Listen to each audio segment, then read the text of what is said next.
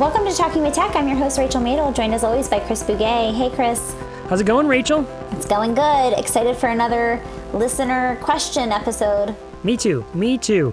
These have been a long time coming, and I am so glad that we are actually getting to them because I think they're going to help a lot of people. You know, I mean, my Aunt Sue had this phrase, and she would say, the only stupid question is the one you don't ask, you know? And so you'd want to ask every question because there's other people that if you have that question, then chances are someone else does. So thank you for sharing these questions.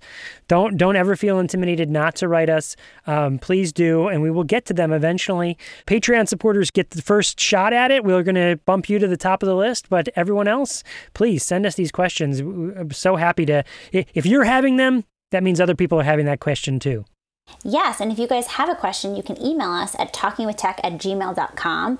Also, not sure if you guys have checked out our new website. We got a new website, Chris, which we don't talk about enough, but it's talkingwithtech.org.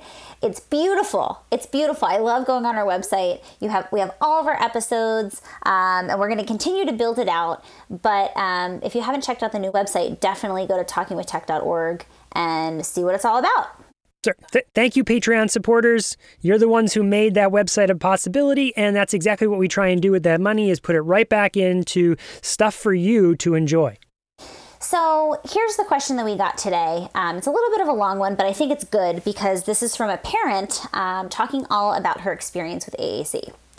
It says, I've recently found this podcast and group, and I'm very grateful for the opportunity to learn so much as a parent without a speech communication background. So thank you. I'm currently binge listening to back episodes and wanted to ask in here, does anyone have experiences they could tell me about of working with multiple AAC users within a single family? Before we get into her specific situation, let's just talk about her intro there for a second. First of all, she does what I do. I binge listen to episodes, try and listen to a bunch in a row. If we're going on road trips, we get a bunch in a row and we binge listen to those. So same thing. I mean, is that how you consume some of your podcasts, Rachel? Yes, I'm pretty much I'm an intense person, Chris. So if I get down a rabbit hole, I go deep. So yes, if I have a question, I'll be searching on Google. I'll be searching on, my podcast app to see if I can find any relevant podcasts. So yes, I'm definitely a binge kind of gal.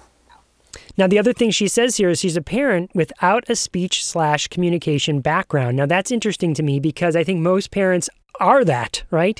They don't have some, but you think over the years how many become even more experts in AAC than speech therapists, than teachers, right?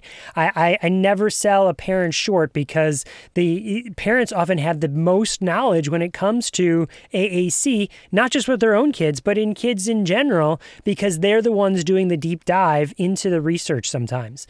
And you can think of all these parents. We've had many on our podcast that started out as parents of students who use AAC, and now they're gurus in the field, or they've turned into speech. They've now started to pursue it as speech language pathologist or beyond, which I think is fascinating.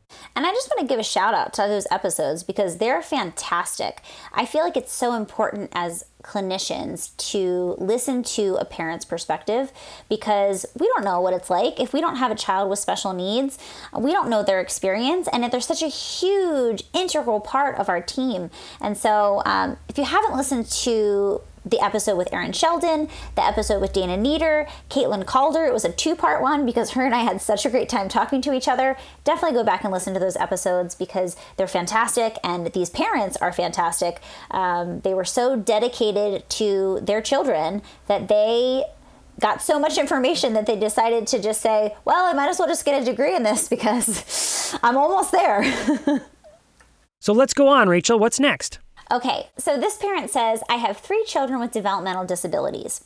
My 3-year-old is nonverbal preverbal, did a LAMP trial in October, and is currently working with LAMP Words for Life on an iPad while we wait on funding for her accent. My 5-year-old was a harder sell because he struggles more with fine motor and vision issues than his little sister does. And because he doesn't show the same communicative intent, we've finally started a trial of LAMP VI with him. We have a Loner Accent 1000 that just arrived last week. It's possible that we may determine that Unity is a better fit for him. Not sure yet. So that's 2 kids with similar devices, but different apps, different symbols, different numbers of words unmasked. And then my 13-month-old is receiving early intervention as well. And I'm absolutely anticipating that someday we'll be going down this road with her too. And I don't want to wait as long as we have with her siblings, especially knowing what I know now. So, speaking very practically, what does modeling look like for us? All 3 of my kids need a lot of support at mealtimes. Only my middle daughter is walking independently, so lots of carrying. I have a camera strap to put a device on my hip, but I can't imagine having 2 devices slung over opposite shoulders while trying to carry a 5-year-old up the stairs. My situation can't be unique, but I just haven't met anyone else who is trying to introduce AAC to 2 different kids with different learning needs at the same time. I would love any insight that anyone might have to share. Many thanks. Well, first of all, that's awesome that you have the AAC devices there and that you're using them and you're knowing about modeling. First of all, that's a huge leg up, right? That you already are thinking, okay, she's already thinking, oh, well, all right, I need to be modeling, but a barrier is that I've got 2 different systems, but and possibly 3 coming up. And then the benefit there is that I always see these particular systems, Lamp Words for Life and Unity, as siblings. I always call them siblings because they're very similar. They're based on the same philosophy, and most of the symbols are in similar places. So that you can kind of intermix them a little bit. I mean, at least that's how I think of it. And so yeah, I would use one, possibly Unity, possibly Lamp, but I'd pick one and I would then just start modeling on it. I think another low-hanging fruit would be to actually integrate some low-tech supports in the home. So having a printout of, a symbol, whatever symbol that might be, on and off next to the sink when you brush your teeth, for example. Those types of things I think could be great because, yes, we want to teach children the motor plans for where their symbols are on their device, but we're also really need to teach the actual language. Like, what does this concept mean? What does on actually mean? And so that's where, I am just picturing this mom with like 2 devices, like running around the house, trying to be a parent, but also trying to be a speech therapist. That's a lot. And so I love integrating low-tech visual supports for kids to, just get used to seeing it every day. You touch it when you say on, when you turn the water on. If you happen to have the device on you, you can do a second model on the device. But that's a really easy way to start incorporating the language at your house. Just putting up those symbols around your house. It also helps trigger communication partners to actually model, because I think that's the other thing, right, is like we just get so caught up in our day-to-day busyness that we forget to model. And so that little reminder on the sink or on the door, on the cabinet, on the remote, those types of things can really be beneficial. So I wonder here, when I look at the different systems and we really think about what she's saying, that because they're using Lamp VI and the student might have, it definitely has vision issues. And so Lamp VI, if you're not familiar, has like a black background with different colored symbols. So it almost looks like you've hit the high contrast button and everything is flipped. So instead of white, it's a black background. And so I wonder if you were looking at if she's asking which symbol set do I use to model, I might go with that one because I don't think that would hurt the person who doesn't need the black symbols. They're still going to be learning the same sort of symbol set. But if you used the white symbols, that might be hurting or not as beneficial to the student with the vision impairment. I guess hurting is a strong word, but just not as beneficial as using the VI. And then when you're saying the low-tech supports, what I could sort of see there in both of these systems is, one, yes, making possibly larger, like you said, on-off of the symbols. So another thing to talk about when it comes to the low-tech supports, and you were saying you could put the symbols up in certain areas, so we could make those symbols a little bit larger if we needed to. And you said put them next to a certain area, so maybe there's an up and down or open closed on the fridge is another one that I've seen people do. So you could put those symbols open closed, like you said, at magnets or something like that. But because of these particular systems and they're built on motor planning, imagine taking kind of a screenshot. People can't see me, but I'm making like a rectangle, an 8.5 by 11 screenshot of the homepage and drawing a circle around the first hit and then an arrow going to the second hit where there's another circle. And that could be brought out in a very... it's like a bright yellow or something like that could be used to kind of show what those are. Again, to kind of show where the motor plan is. And then you, as the parent, and all the other supports you might have in the house could be modeling on that low-tech device, even if you was wearing your high-tech device strapped around you at all times. Yeah, no, I think those are both like really good ideas. I think that ultimately we can get really hung up on, do the symbols match, and all these details that at some level, like if you're making decisions, like yes, like would it be great if the symbols look the same? Of course. Is that like gonna make or break it? No. The most important thing is that you're having motivating, exciting experiences paired with language. And so, I think we can get stuck in the weeds, and, myself included. Sometimes I'm like, being so nitpicky about every little detail, and I'm like, wait a second, this isn't that important in the grand scheme of things. And so, what I would encourage this parent to think about is, how can I make sure that I'm creating highly engaging experiences paired with core words? That's the ice cream. All that other stuff is the sprinkles, right? But if the ice cream is totally like having fun with your kids and just having those devices nearby when you're having fun with them and having the experiences be something that are memorable for you and memorable from them and stuff they laugh at and find yucky and gross and fun. Absolutely. That's the sauce right there. And I think too, it's important, especially for this, because I'm really trying to think through the lens of this parent. I'm like, if I were this parent, like what would I do? Knowing all that I know about AAC and speech therapy and all these things. And I think the way that I would look through the lens of, what can I do that's highly motivating? And, sometimes that might be just with one of my children. It might not be a group experience. I think that oftentimes, as clinicians, we try to encourage parents to model all the time and to teachers to model all the time.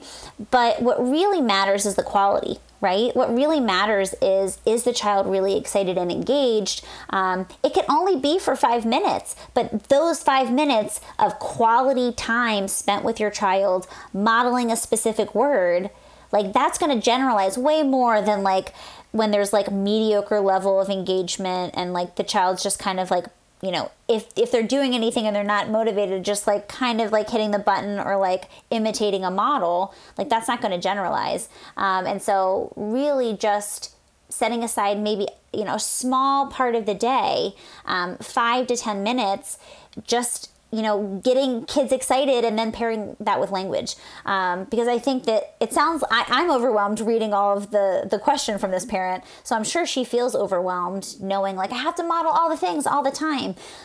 Just start small and start with what kids are already really excited about, those experiences that you're already having with your kids, and then just start building off of that momentum. So let's recap really quickly. One would be if you're modeling and you're having supports, you could put supports up around the house, but model through your typical routine. Second, make sure the activities you're doing are highly motivating and fun so that you're having engaging experiences together and you're not turning people off to AAC. And then the third portion that maybe we haven't talked about yet is one of those highly engaging activities might be having a shared experience around literacy, either reading or, again, maybe it's even watching some sort of video and then you're talking about the words in that video and maybe you have the captions on and you're talking about the words. There's different ways to engage in literacy activities, but building that sort of literacy experience for your children will, again, have long-term gains. Definitely. This was a really great question, Chris. I feel like this is one that, this is specific to a parent and her children, but it could very easily translate to a teacher and her classroom, right? We get that question all the time. Like, my kids are all on different devices. Like, what do I do? And of course, the core word of the week is a great strategy that both parents and teachers can use to, kind of laser focus their energy on one specific word to make it feel a little bit more manageable. So I would recommend that too for this parent is, do a core word of the week. And that makes it feel a little less daunting, I think. Couldn't agree more. Okay, Chris, so what's our interview this week? So the interview this week is one that we've been actually teasing a little bit in previous episodes. Back when we did bingo, remember when I lost to bingo and you trounced me by 1 point? One of the questions there where you have like jewelry with AAC on it, or do you have some sort of wearable with AAC on it, something like that? And the interview today is with Alexis Martinez and Natalie Fry. They were students that I met when I was in Arizona with Caroline Musselwhite doing AAC in the desert. They were doing a little presentations there, and I got to hang out with them a little bit afterwards. And Alexis had made like a communication tool for communication partners that went around her wrist, that I thought was fascinating. So we talk a little bit about that. And so, we've been trying to have on the podcast students and getting student voices and get the experience of people who are just coming into the field and also veterans as well. We try and get all of the voices. And so this is some students. And as they are, I think they actually have now they've graduated since the recording, but they were just finishing up their graduate program at the time of the recording. Awesome, Chris. So let's head into your interview with Alexis Martinez and Natalie Fry.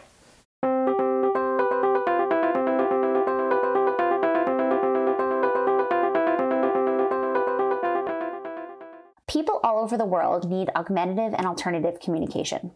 Despite the global need, some areas of the world don't have access to the same resources as others. Low-tech AAC can be a functional, cost-effective way to bring communication to more people universally. Low-tech tools are also used widely by high-tech AAC users to have a backup or alternative means to communicate. These low-tech tools often get torn, crushed, crumpled, soaked, or otherwise destroyed easily. They aren't often made with durability in mind. Enter PixiePal, a durable low-tech solution. Place printed symbols in transparent plastic containers called Pixie Snaps, which fit snugly into a portable carrying case. Each case allows for 3 double-sided Pixie Snaps, giving people 6 surfaces to interact with. The carrying case acts like a book, allowing a user to flip between multiple pages of symbols. This innovative design makes PixiePal the perfect portable, customizable, and splash-proof low-tech solution. You can check it out for yourself by following @PixiePal on Facebook. But that's not all. PixiePal has partnered with some amazing organizations, such as the Nika Project, the Kaizora Center, OIC Cambodia, and many more, to help bring functional and affordable AAC to anyone in the world. PixiePal has been a UNICEF Champions of Children supporter since 2019. The first generation of PixiePal is blue, in tribute of UNICEF's work worldwide. A PixiePal crowdfunding campaign has already launched. You can follow, comment, and share the initiative by going to PixiePal.com. That's PICSEEPAL.com. That's pick like picture, see like with your eyes, and pal like a friend. Send them a direct message and register your interest for one of the first PixiePals ever made.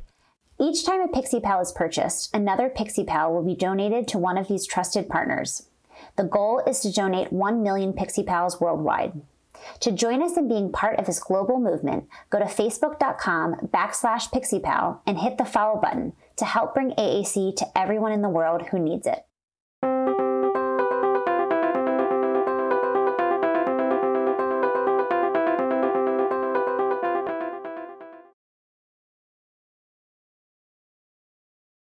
Welcome to Talking with Tech. My name is Chris Bugay, and I am here interviewing Natalie Fry and Alexis Martinez. Am I saying those names right?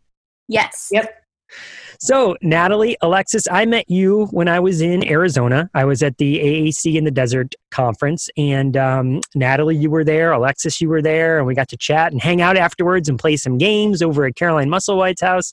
It was super fun, right? Yeah, that was great. So I know you a little bit, but for those that are listening now, can you tell people a little bit about you? Who are you? What do you do? What are your career goals? Give us the skinny. Okay, so my name is Alexis Martinez, and I'm currently a second-year graduate student at California State University, Chico. I first got interested in AAC when I was in undergrad, and then moving forward, I had a client at the university clinic who used AAC and kind of fell in love with it even more. So my graduate school clinician, my supervisor actually got me in touch with Brandy Lee Wetland to do an internship down in Arizona, and I also got an intern with Deanna Wagner and Caroline Musselwhite and Sharon Hendrickson. That's a little bit about awesome. Me. Yeah. Yeah, and Natalie? Then I'm Natalie. I'm a second-year master's student at the University of Arizona, graduating with my master's this year, which is great. I'm planning to work in schools after I graduate and hopefully one day become a clinical instructor. That's really something I'm interested in, and getting students more experience with AAC. My experience with AAC really didn't start until last summer, when I also worked at the Yo Si Puedo camp with Sharon, and I got to meet Alexis there, which was really great. So ever since then, I've really been working hard to make sure I get a lot of experience with AAC. Gotcha. Okay, so that makes sense to me. Because I was wondering how you two knew each other, because you don't go to the same universities, right? No. Yeah. Ever since that camp, when we were really learning a lot together, we've stayed in touch and kind of been sharing resources and all kinds of great stuff. Okay, so let's talk about that. Since you go to two different universities, what has your experience been like at those different universities when it comes specifically to AAC pre-service intervention and pre-service, learning? Yeah, well, I can start talking about it. At University of Arizona, like in my specific experience, I feel like there's kind of two parts for graduate student experiences with AAC. There's like what you get in the classroom and then what you get clinically. In the classroom at University of Arizona, there's not a required AAC course.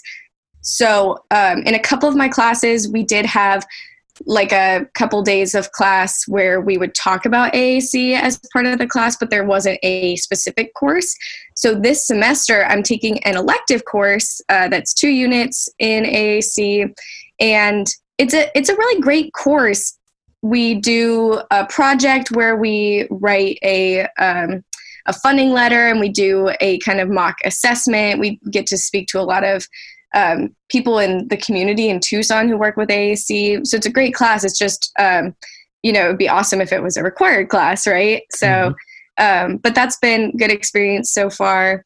And then in terms of clinically, I think it depends. I can't really compare to other universities, but I think we have a good amount of opportunities, but often you do have to kind of advocate for them. And that's something we can talk about later, is kind of, if you're a student, how you can advocate to get the experiences you want with AAC in graduate school. For me, my first year, I didn't have too much experience with AAC. I didn't have a lot of clients with AAC, and I was really curious about it. So I went to my clinical instructors and just sort of asked, like, is there anything I can do this summer to get some of that experience? And I'm really glad I did, because then I wouldn't have met Alexis, and I wouldn't have gone to the conferences and met you guys. So I feel really lucky that I've gotten to have that experience. And now this year, clinically, I was in a school and got to have some AAC experience, and I was in a medical pediatric outpatient clinic and got to get a little bit of AAC experience with that too. Gotcha. And Alexis? So I kind of agree with Natalie. I think there's kind of two parts. I do think that a big part of trying to get AAC experience is definitely like advocating. Telling your professors kind of like what you want.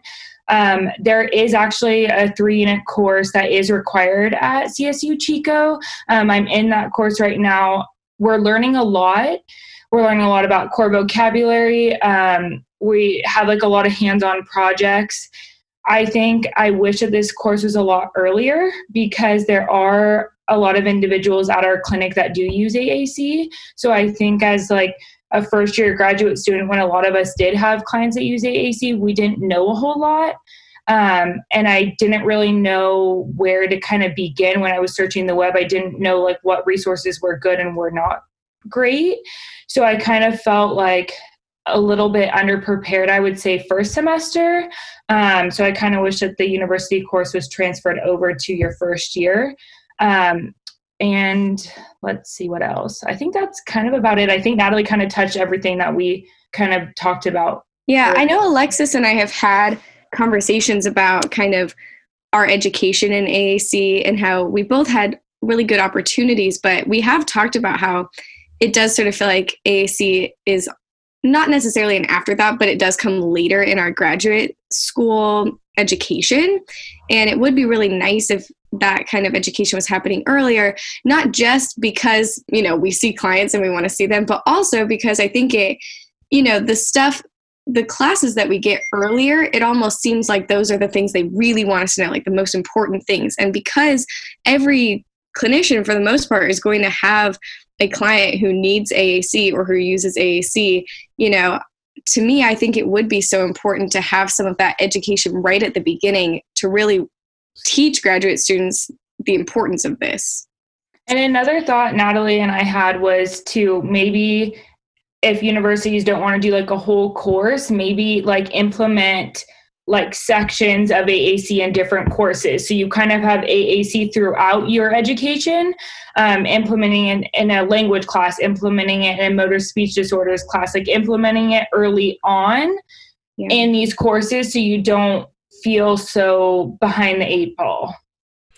So can I dive into that just a little bit and let's talk about that. So I often, when I'm thinking about like universal design, that's something I talk about quite frequently when I'm doing presentations and things like that. And there is this struggle to, when you're designing an educational experience, to think, well, everyone needs to know it all up front. You know, how do you parcel it out, right? And so one of the things we try and do with when I talk about UDL is embed it all throughout the entire thing. And I think that's what you're getting at there, Alexis, is that as opposed to AAC being its own course, or maybe in addition to it being its own course, if there's little segments throughout all the courses, I'm wondering if the professors that have been around for a while would feel comfortable with that. Like, do you feel like the experience level is there? You know what I mean? To be able to embed it in, like, I know my language development class and that's how I teach it. And therefore I could not insert AAC because that means something, I'd have to lose something else, you know?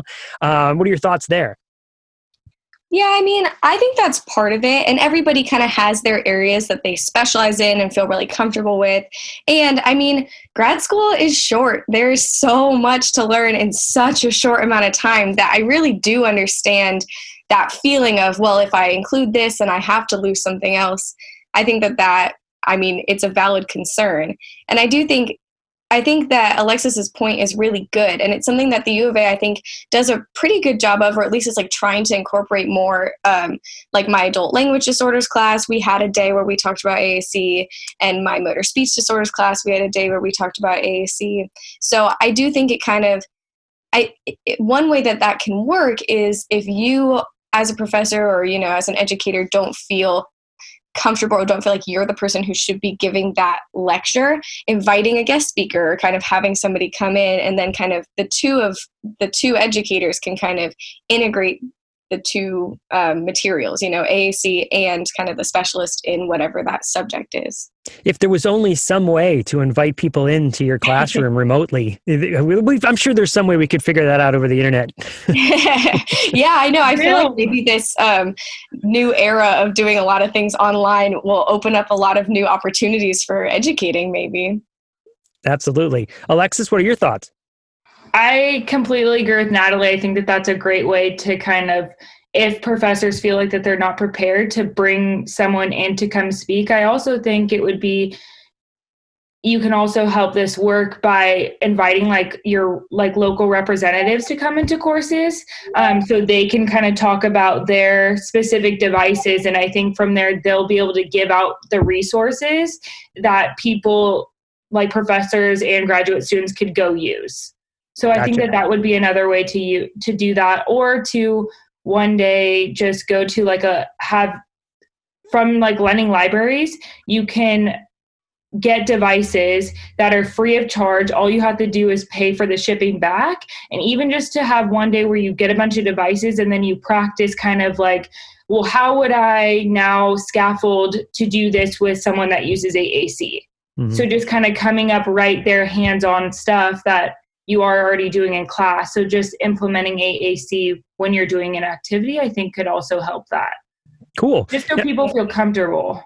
Mm-hmm. Natalie, did I get the story right? So you were interested in AAC. So you went to your professors and said, what can I do to expand my own learning? And that's how they either looked up or found or knew of the camp that you went to where you met Alexis. Is that right? Yeah, so the camp, the University of Arizona already had a relationship with Sharon and her camp, so I got to talk to some other grad students who had been at the camp and that sort of thing too. And so, yeah, my clinical instructor, who's kind of the head of our clinical placements, I went and I kind of talked to her and I said, what can I do? And, gotcha. So, but it does sound like you initiated that, like you went to them as opposed to there was some sort of thing on the board that you saw or some sort of, you know what I mean? Like internet posting or something. So in that case, and I don't get me wrong, I'm not criticizing anybody. I really love the initiative of a student saying, okay, this is something I'm interested in. I am taking charge of my own learning. Please guide me, instructor. Mm-hmm. I like that so much better than the instructor going, hey, you should do this. You should do this, Sure. So if you're a grad student that is kind of interested in AAC and you want to build your experiences, what are some advice would you give to people? Yeah, and I'll let Alexis start, but I will say also, I was really excited about AAC. I wanted to kind of get that opportunity. And I think there's a mix at the U of A. There was I did have to take that initiative just because I hadn't gotten that experience before, but I was also lucky because one of my clinical instructors really if not specializes, sees a lot of AAC clients and is really knowledgeable about it, one of our clinical instructors. And so I knew I could go to her because she was a person who had those connections and had that knowledge. So, it wasn't me oh, is there anybody out there? But more of okay, I know who I can connect with and who I can do that. So, I mean, that's sort of one piece of advice is get to know your professors, your clinical instructors, see who knows what you want to know about, and then get into their network and see what they can, who they can connect you with. Mm-hmm. I agree, Natalie. I think networking is key. I also think that it's really important to go on Facebook, all the Facebook page, listen to podcasts, reach out to people, Facebook message people in order to get information. I think that is one thing as a graduate student that you should do and continue to do throughout your whole career, because we're never going to know everything. So it's really important to be able to have people that you can collaborate with and to be able to not feel afraid to ask people questions and not feel afraid to see if people will take you for an intern. And even if you are an SLP in the field and if you do feel underprepared, seeing if you can go shadow someone.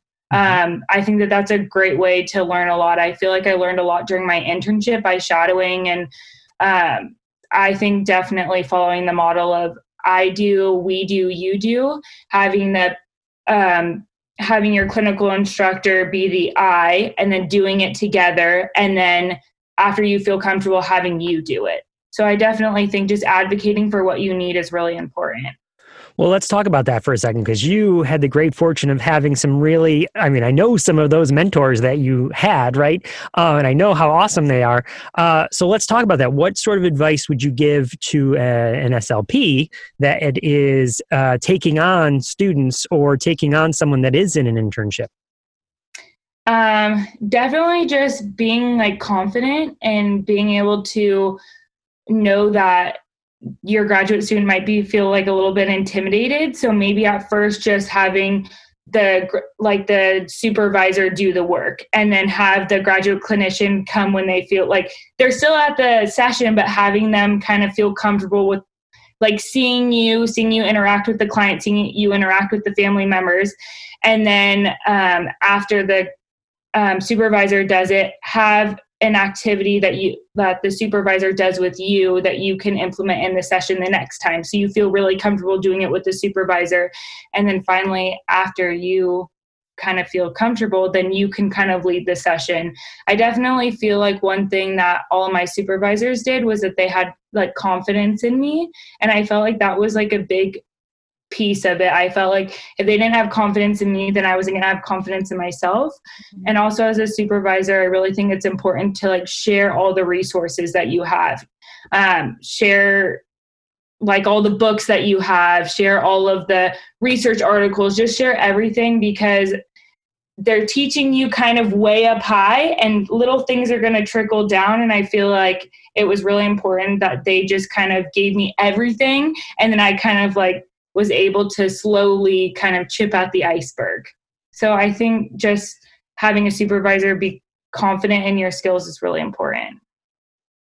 Yeah, absolutely. And I would also say that I think there's probably a lot of people out there that don't necessarily feel like they are experts in AAC. And so then when they take students and they're having their students, observe them and work with their AAC clients, that might be like a point of insecurity, feeling like, oh gosh, well, I don't know, who am I to say anything? And to that, I really say it like, I had a clinical instructor or a supervisor last semester who was so awesome. And, I don't know if she would really consider herself an expert in AAC, but I learned so much from her because she really just kind of embraced the fact that things were going to happen. It wasn't always going to be perfect. And she really brought me into that. And so it was great because it felt like we were partners in working with these clients. And, she would ask me for my ideas. And if I would say like, gosh, well, I don't know that much, she would just say like, well, what are your instincts? What do you think about this? And really, as a student, it was very empowering to me to feel valued. Like Alexa said, like having her have confidence in me. And I really liked that she wasn't just saying, well, follow my lead or do this, even when she didn't feel confident. She was always very honest about kind of like, well, we're going to try this out. We're going to see what happens. And then we're going to talk about it. And so I really think that is something that all supervisors that's like a mindset supervisors should adopt, is just that it's like, I want to learn from you, but I can learn a lot by working with you. Mm-hmm. And then the other thing is I just think it helps students. I was thinking about how, the children we work with, if I've worked mostly in pediatric settings. So like the children we work with require a lot of flexibility, but I think that students really do need a lot of structure as well. And so I think the balance for that is, or at least, I as a student really benefit from structure. And so kind of having some preparation in advance, like knowing, okay, here are the clients that I would like you to work with, and here's kind of the general times you might see them. Even if that's not going to be the same all the time, having a little bit of a plan up front, introducing your graduate student to the people you work with, the paras, the teachers, or if you're not in a school, your coworkers, so that they know everybody going in and they know what the resources are. I think that is a good way of kind of providing somebody with the structure of kind of what you do, but then still allowing them a little bit of flexibility inside of that framework. Mm-hmm. Can I ask you, did either of you have any clinical experience when you were an undergrad? Well, I personally did not. I actually did my undergraduate degree in global studies and Spanish. I did the leveling track at University of Arizona. So I didn't have any experience outside of just shadowing in undergrad. I did actually work with the Kegels at the Kegel Autism Center, which is how I kind of learned about this field. But honestly, that's a story for another day. But not a lot of undergrad experience here. What about you, Alexis? I didn't have a lot of undergrad experience either. I never went to go shadow a clinician. That wasn't required for us to get in our grad program. So I didn't really have a lot of experience. So when my first year, the first day at clinic, I was very nervous. I was so scared. I didn't really have a lot of experience. I didn't really know how sessions were supposed to flow. Our first session was 50 minutes. So I was really nervous. I'm like, what am I supposed to do for 50 minutes? So I definitely do agree with Natalie, where I feel like I know that we need to be flexible, but I feel like it's also good to have kind of that structure to kind of see it before you just are thrown into it. So So I'm going to share a little story from my past. And when I was a senior in my undergraduate, and I did clinical, this is where I got some clinical experience. In fact, I had some when I was a junior, and then that was like a whole course was to do clinical experience at a school for your before you graduate. And so my SLP at the school, the very first day I walked in, she's like, "Tomorrow, it's all you. You're doing the whole thing. You're working everything." So she did the exact opposite of what you are saying, Alexis, but sort of in the way that you're saying, Natalie, that she didn't really expect that I would know what I was doing. She was going to be there to support me, but it was all me. And by the end, so of course I felt like, oh my gosh, how am I going to do this? Right. And I hear all my friends, that you go through school with, they're all like, oh no, I'm watching for the first 2 or 3 weeks. And then I'm going to start doing 1 or 2 groups. And then me, nope, I was like hired. I was the person. But by the end, because I had been doing it a lot longer than anyone else, I was so comfortable doing everything, where I think my colleagues, when they left, when I say my colleagues, my classmates, they were still feeling like, well, I think I'm getting secure in this, but I'm not sure, So she pushed me right into the deep end to do it. Yeah. But with that mindset, and Natalie, this is why I think it could work either way. But what you were saying about like she did not. She really thought of it as like we were doing it together, like I'm gonna support you. I'm gonna be more of a coach than a consultant. So, so what'd you think? How'd that go? You tell me about it. What would you do different? Not like, hey, you should have moved here. You should have done this. You should have done. There wasn't a lot of should haves. It was more reflective. And I feel like that might be different. I think a skill of your professor would be knowing who you are. Do you know what I mean? As a student, and that's going back to those relationships that you were saying. I don't know. What do you think? Does that freak you out, or does that I don't know? No, I totally agree with that. I mean, my first semester was similar to yours, where I had just this great clinical instructor. I was lucky because I knew her already from my leveling year, so I was familiar with her, and I felt more familiar in the I felt more comfortable in the clinical rooms that we had. So I had a little bit of an advantage that way, but I agree. And I don't think that what you or Alexis or I are saying is even really that different. I think as long as there's really good communication and you ask the student, what is your style? Some people do have a style where they really benefit from watching a little bit first and then doing things. But I also think that, like you said, it's important not to ever drag that out too much. And I think as long as there is good communication, you don't have to do that. Even for someone who is more comfortable maybe watching and waiting first, you can at least bring them in. And so maybe they aren't taking the lead, but they are there in the session, kind of like what you said. And I think that as long as there's kind of that rapport and that trust there, it's really easy to just dive in and then talk about it later, even if it felt like a total failure, to be able to just debrief later, talk about what went well, what did not go well at all, and kind of making that work from there, I think is so valuable for students, because I think so many of us in these programs are like total perfectionists, like never ever want to be wrong, like really, and it comes from a place of caring so much, Yeah. And so just being able to know that someone is watching you, somebody cares about you, they don't want you to fail, and you're not failing, you're just learning, I think that is really an important mindset to be in. I completely agree with you, Natalie. I do think communication is key. And Brandy over summer, actually, she made me fill out after after the sessions for every day, I filled out a form at my house. So I was all comfortable. And there was questions that we're talking about, how do you think the session go? What do you think that you could have done better? How could I have helped you? And I felt like filling out that form after each day, I felt like I was reflecting a lot, and I felt like I didn't have to come up with the answer right away. And I felt like it gave Brandy a time to kind of review it before we met. And I do think that really was key, because she kind of was trying to figure out what my interests were and what I wanted to learn more about, and what we can do together as a team that could help these students. And I definitely think that model of trying to kind of figure and being reflective kind of by myself in my own house was definitely beneficial to the communication aspect, to kind of what I wanted to get out of the clinical experience. So I do think that was key. Yeah. Well, I'm thinking kind of tying it back to AAC too, a lot of the clients that we see or the students, the people we see who use AAC, a lot of them are, medically fragile or have complex communication needs. And so I do think kind of Alexis and my discussion of kind of like different communications or different supervisory styles, the pushing you right in versus like waiting, observing, I do, you, we do, you do, that sort of thing. I think we want to tend to be a little more cautious when working with those AAC users, just because you don't want to have a student be in a spot where suddenly they're dealing with something that is beyond kind of what they know how to handle. And so that's where I think that supervisory style of just, we're both in it together, we're going to kind of work with things as we go, but I, as the supervisor, trust you as the student to just try things, as you think about them, just try them and we'll talk about them later. I think that's kind of a really good balance for working with a population that might be so unfamiliar to people.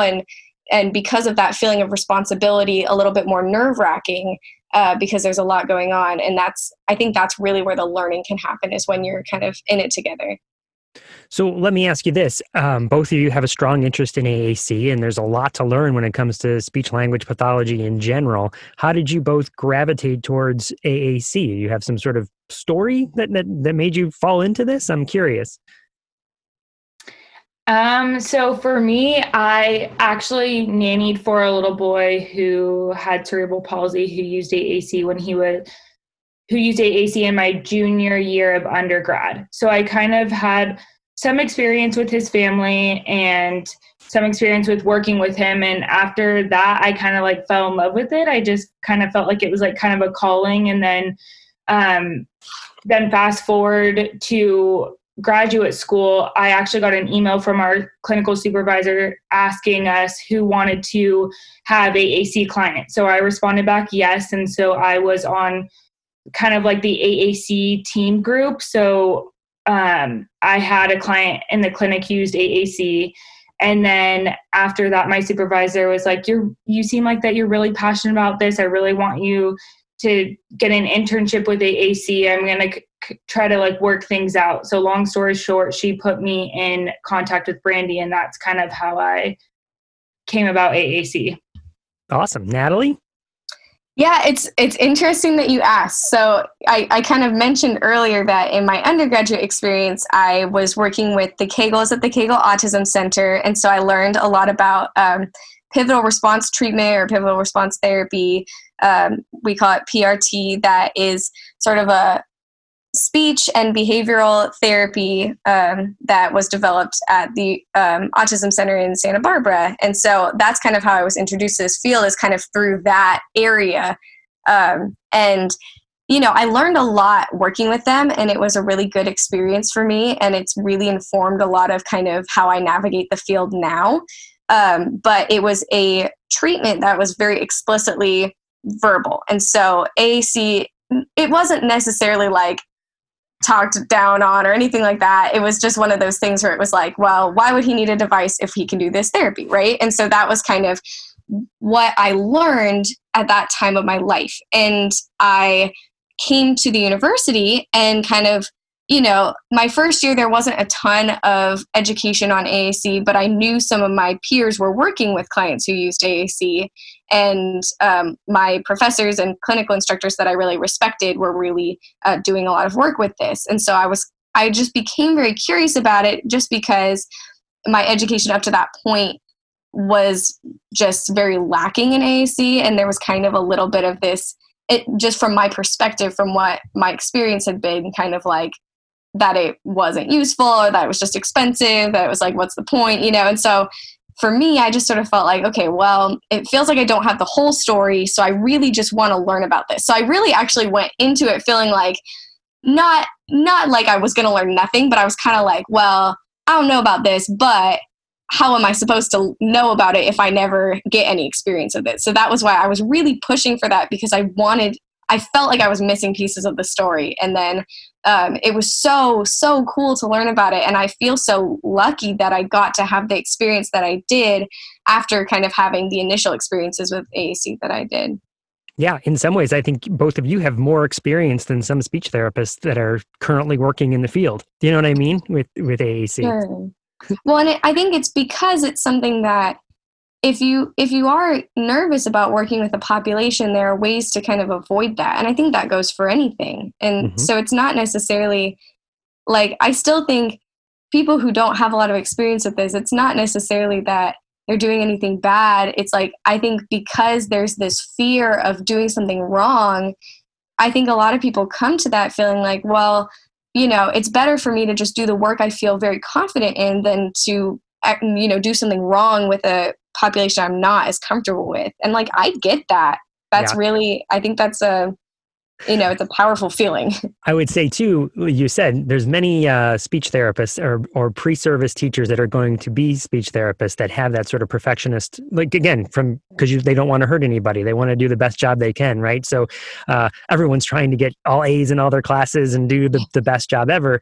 And so doing something that's uncomfortable might mean you fail or that it's a risk. And that can be really, really intimidating for people. But you are both modeling, hey, let's go out there and take those risks. Let's go out there. This is how growth happens, is by, is trying to learn something new that learning doesn't happen if you feel comfortable. You got to feel a little uncomfortable to learn it. So let me ask you that question is, what are you curious about now? I mean, now that you've learned a little bit about AAC and you're had some experience, what's got your mind reeling? What do you want to learn next? What happens next?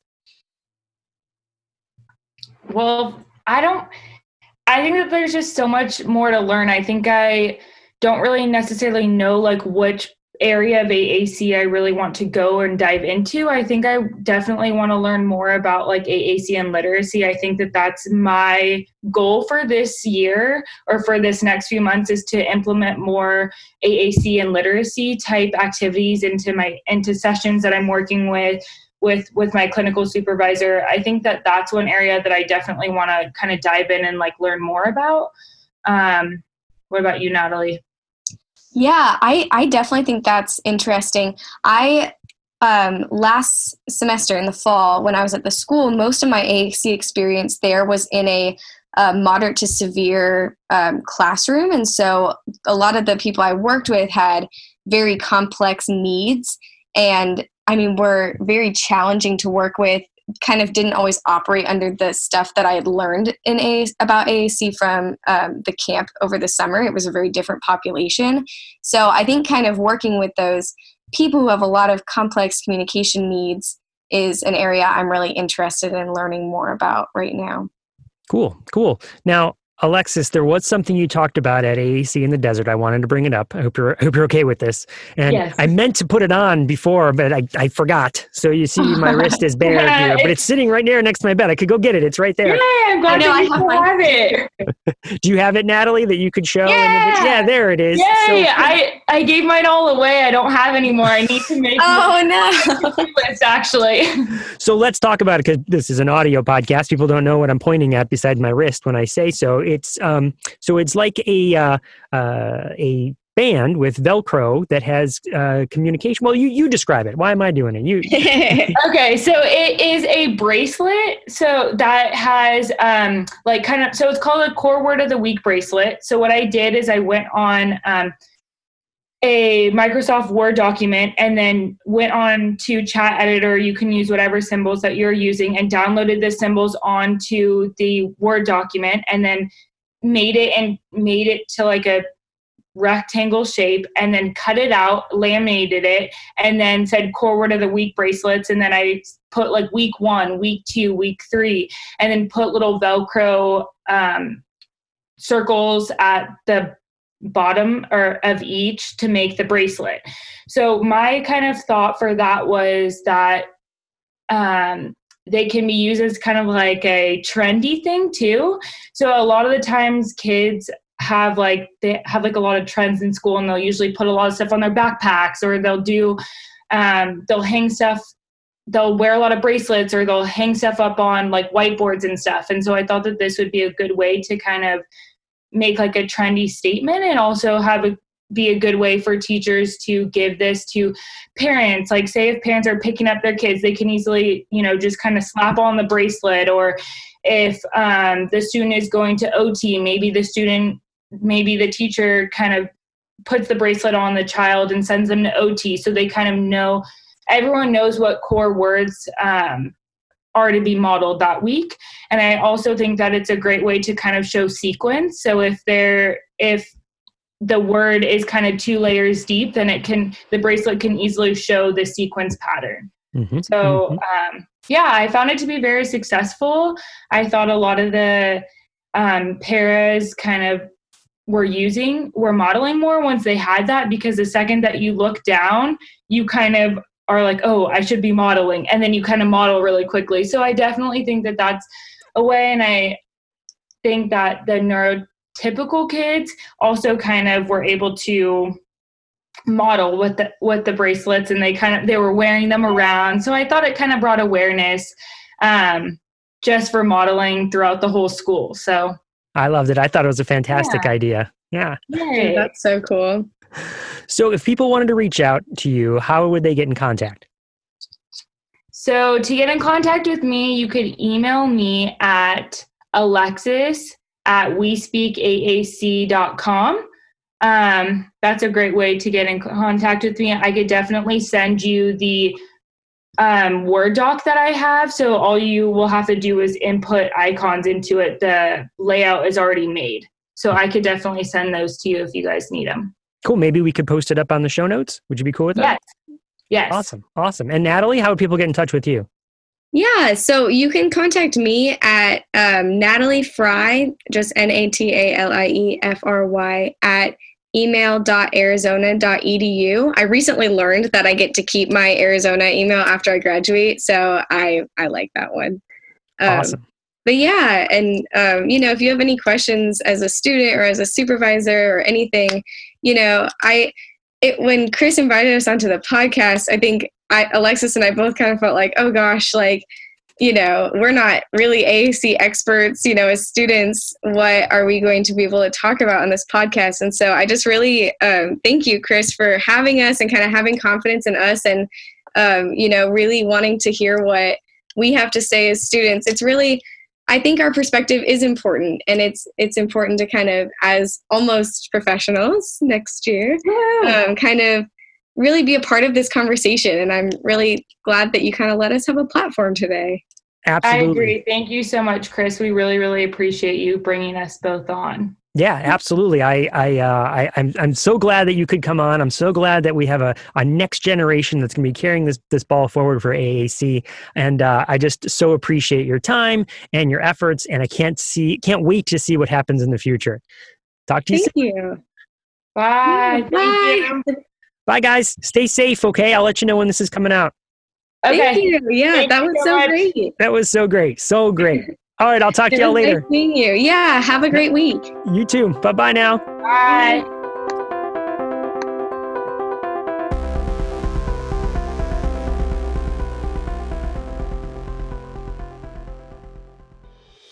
Hi, I'm Mei-Ling Chan. And I'm Martin Sibley. And we are the hosts of the Exceptional Leaders Podcast, where we spotlight high-profile topics and amazing people who are changing the worldview on disability.